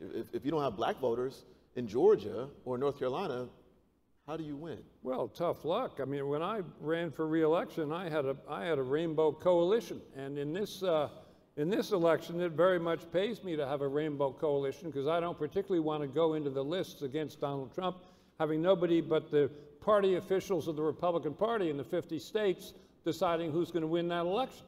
So I'm going to be reaching out to millennials, to women. Mention was made of these atrocious reproductive rights statutes that have recently passed, which take the position that women are chattel, that they're carriers, that rapists are more important than women who have a choice as to whether or not to exercise their reproductive rights. One of the statutes says there's a 99-year sentence for a doctor who performs an abortion. I say, how about a 99-year sentence for the rapist if he doesn't pay full child support for his kid he was so happy to sire? That would be a more just approach in my view. So I would reach out for everybody's vote, and I wouldn't face the dilemma that you posit Republicans would have, in that they, if I'm going to be out prosecuting voter suppression and they want to suppress votes, that's their problem. That's not my problem. You mentioned women. There are only 8 Republican women in the Senate out of 100, as you know, compared to 17 Democratic women. In the House, it's even worse. There are only 13 Republican congresswomen compared to 89 Democratic congresswomen. Why do you think that is? And what does the Republican Party need to do to fix the representation that women have in the party? The Republican Party in Washington needs to be a lot different than it is. I'll give you a... But it's not just in Washington. There was just a special election a few weeks ago in which a Republican woman was viewed as not as conservative as her male counterpart, even though she was. It's all around the country, Republicans everywhere. Yeah, so, when I was governor, my cabinet consisted of 8 women and 3 men. So that's kind of the vantage point from which I approach this. I think it's outrageous there aren't more women in Congress. Outrageous. Why do you think that's the case?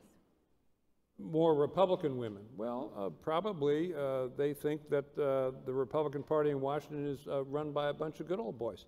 They might even be right about that. They might be. Are they? Yeah, are they? let me put it this way, and this I was taken to task for being insensitive here. That I thought that the abortion statutes were not a good idea because really whether someone should terminate a pregnancy or not is really her business. It's not the business of a bunch of fat old white guys in Washington, D.C., 700 miles away. And I was taken to task for calling anyone fat. What makes you a Republican? You know, my first job was working for Senator Jack Javits of New York, a Republican senator. 22 years old, I was writing his foreign policy speeches. It was a heady brew. The Kennedys were in the Senate. It was a time when lions still strode the earth in the Senate. If someone was making a big speech, the galleries, the Senate galleries would be filled with reporters, with students, with interns, with spouses, wanting to hear and see whether they were going to be persuaded. Those were the good old days, man. And it started to go south in 1994, and it's been going south ever since. The bitterness in Washington, D.C., and I've said this often, the two parties are locked in a death spiral embrace. They're embraced because they need each other to stoke up their own base to give them a lot of money so they can get reelected. But policy-wise, what makes you a Republican? How is Bill Weld? Oh, I'm a fiscal conservative. I was voted the most fiscally conservative governor in the United States when I was in office in Massachusetts. And this is coming right after Michael Dukakis in the state of Massachusetts. So that took some choosing. Talking about government is choosing. I'm a strong environmentalist. I associate that with the Republican Party, historically conserving the environment. I know President Trump is getting a lot of credit for deregulation. If you look closely at what he's deregulated, it's the protections to preserve clean air and clean water for the citizens of the United States. The only ones that aren't at EPA are in the financial area to take away the protections that the Dodd-Frank bill gave, again, for little people, for ordinary people. You know, the big banks regulations, the ability, Reg T, Reg Y, oh no, there's no dereg there. You've said that the Republican Party, you worry, is becoming too closely associated with the party of racism. I sure did. Then why are you comfortable running as a Republican? Well, I'm running as my kind of Republican. I'm not saying I'm Donald Trump Jr., quite the reverse. Well, then do you agree that the Republican Party is the party of Donald Trump? He has an 89% approval rating among Republicans. You see the ways in which Republicans in Congress coalesce around him. He's certainly captivated, if not captured, the party in Washington. You mentioned in '94 the change with the Republican Party that you think has continued since. So what Republican Party? Look, I know a lot of the senior and some of the mid-rank Republicans in the Senate and some in the House in Washington. They're very decent people. I worked with them over the years. They've just gone silent. And I think it's Stockholm Syndrome. They identify with their captor. Either that or they're obsessed with getting reelected, in which case, shame on them. But these people are old friends of mine. It's too early in the cycle for me to go to them and say, speak up, speak out. You know, but when I started earlier in the year, people would ask me, are you surprised that no one else has joined you in standing up and being counted? And I was kind of nonplussed by the question for a while. But now, yeah, I'm surprised. I'm surprised. What about the alternative hypothesis, which is just that all these folks actually believe Donald Trump? Oh, no, no, no, no. For example, in New Hampshire, I sense no support for Trump on the ground. That party, it's a New England Republican Party. It's 65% pro-choice on the abortion question, which is not typical at all of Republican parties around the country. But I go in there, I shook hands with 240 people in 3 big diners in New Hampshire in one morning, and I did not detect a single Trump voter in the entire morning. And these were people who were already irritated by having their breakfast interrupted by me. I think you were referring to Republicans in Congress, right? Yeah, the folks in Congress, the people you've known for years who have been silent. What if they're just silent because they actually agree? Oh, no, they don't agree with him. I'm not talking just about the Republicans in New Hampshire. No, no. If I talk with my old friends in Washington, they just shake their head and make a face. And isn't that the problem? Isn't that perpetuating the problems? Yeah, that's a big problem. Yeah, I'm not saying that isn't a problem. In fact, I'm predicting that if that doesn't change, I think President Trump is seeming more unhinged almost by the week. And I think he's finally going to lose it, and people are going to see that. If not next month, maybe, the beginning of next year. I think he's going to go down to a blowout defeat. And if the Republicans on the Hill don't change their tone of voice, they're going to go down with him. You're going to see an election like 1974, the Nixon impeachment, and a lot of Republicans underwent the draining effort of defending Richard Nixon until the last dog died. And the last dog died only when the tapes came out proving that he'd been lying all along. And these were very upright, honorable Republicans, and they all got beat. Governor Weld, thank you. Thank you. You have 2 minutes now for your closing remarks. Thank you. So, of course, the problem with everything I said I wanted to do is that the man in the White House doesn't want to have anything to do with it. And I think, as I've said, that he's got almost blood on his hands from recent events, and I think it's very reprehensible. And so it's time for us to say to him what he has said to others, which is, we wish you would go back to where you came from. Go back to boasting that you and your father have ways of keeping people of color out of your housing developments. Go back to filing for bankruptcy to cheat little people out of the money that you owe them. Go back to judging beauty contests for a profession and going to parties with Jeffrey Epstein with young girls, all of which he has done and which he cannot deny, and that has been his life. Go back to the art of the deal, where cheating and lying and bluffing is the order of the day, and cruelty is an art form. Go back to all that. Just as you've said to others, they should go back where they came from. Go back to where you came from, Mr. President, and thank you. Governor Weld, thank you. Governor Bill Weld. Thank you. Have you spoken with Donald Trump? What? Have you spoken with him or heard from him at all? No, I knew him in New York in the old days. But you haven't heard from him since you announced? Yeah. A big thank you to all of our candidates. That was quite the evening. Oh, man. Yeah, that was quite the evening. Had fun. And thank you all as well for your time this evening. And we certainly hope that you enjoy the rest of the National Association of Black Journalists Convention. We'll see you tonight. We'll see you tomorrow. Any final thoughts? Thank you. I'm Katya Adler, host of The Global Story. Over the last 25 years, I've covered conflicts in the Middle East, political and economic crises in Europe, drug cartels in Mexico. Now I'm covering the stories behind the news all over the world in conversation with those who break it.